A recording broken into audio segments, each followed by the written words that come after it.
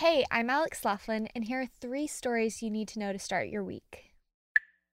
On Friday, Michael Flynn pled guilty to lying to the FBI about his interactions with Russian officials before Trump was inaugurated.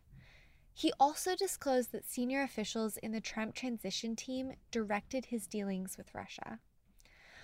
Trump and top members of his administration have denied all year that they knew Michael Flynn was engaging in diplomacy with Russia in the weeks before Trump took office. And federal law prohibits unauthorized citizens from negotiating with foreign governments. So the Trump administration has been portraying Flynn's pre-inauguration diplomacy as a rogue operation.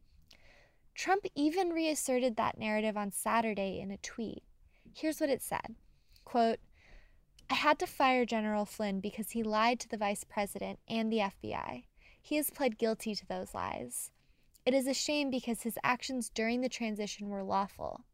There was nothing to hide." But Flynn's latest disclosures poke a huge hole in that. Former FBI counterintelligence agent Asha Rangappa said, quote, "If you believe that a rogue campaign staff was giving policy orders without the actual knowledge of the president-elect and the vice presidential candidate, that's a lot to swallow." Senate Republicans passed their version of the tax bill at 2 a.m. on Saturday morning.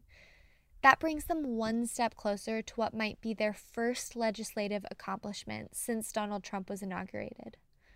The bill would vastly rewrite the U.S. tax code in favor of corporations and do more to undercut Obamacare than anything Republicans have managed to pass this year.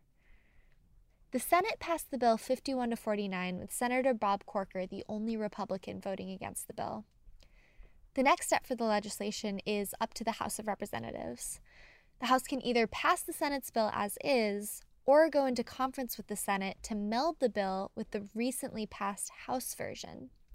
In that case, the Senate will have to vote a second time on the new bill. As of Sunday evening, House leadership is planning on moving forward to a conference to combine the bills as quickly as possible. Twitter has repeatedly avoided questions about why some far-right UK accounts remain verified. Last week, Trump retweeted 3 anti-Muslim videos posted by the fringe group Britain First, which sparked an emergency debate in the UK House of Commons and led Prime Minister Theresa May to distance herself from Trump. BuzzFeed News showed Twitter a list of 5 verified British accounts, including Britain First, that have posted anti-Muslim content. The company refused to explain how and why the British accounts continued to have blue check marks. Critics say the account's verified status seemed to give their anti-Muslim tweets some legitimacy. After a storm of criticism, Twitter founder Jack Dorsey announced a review of the verification system, describing the current process as broken. For more on the latest stories, download the BuzzFeed News app, and you can listen to this briefing reporting to you wherever you get your podcasts.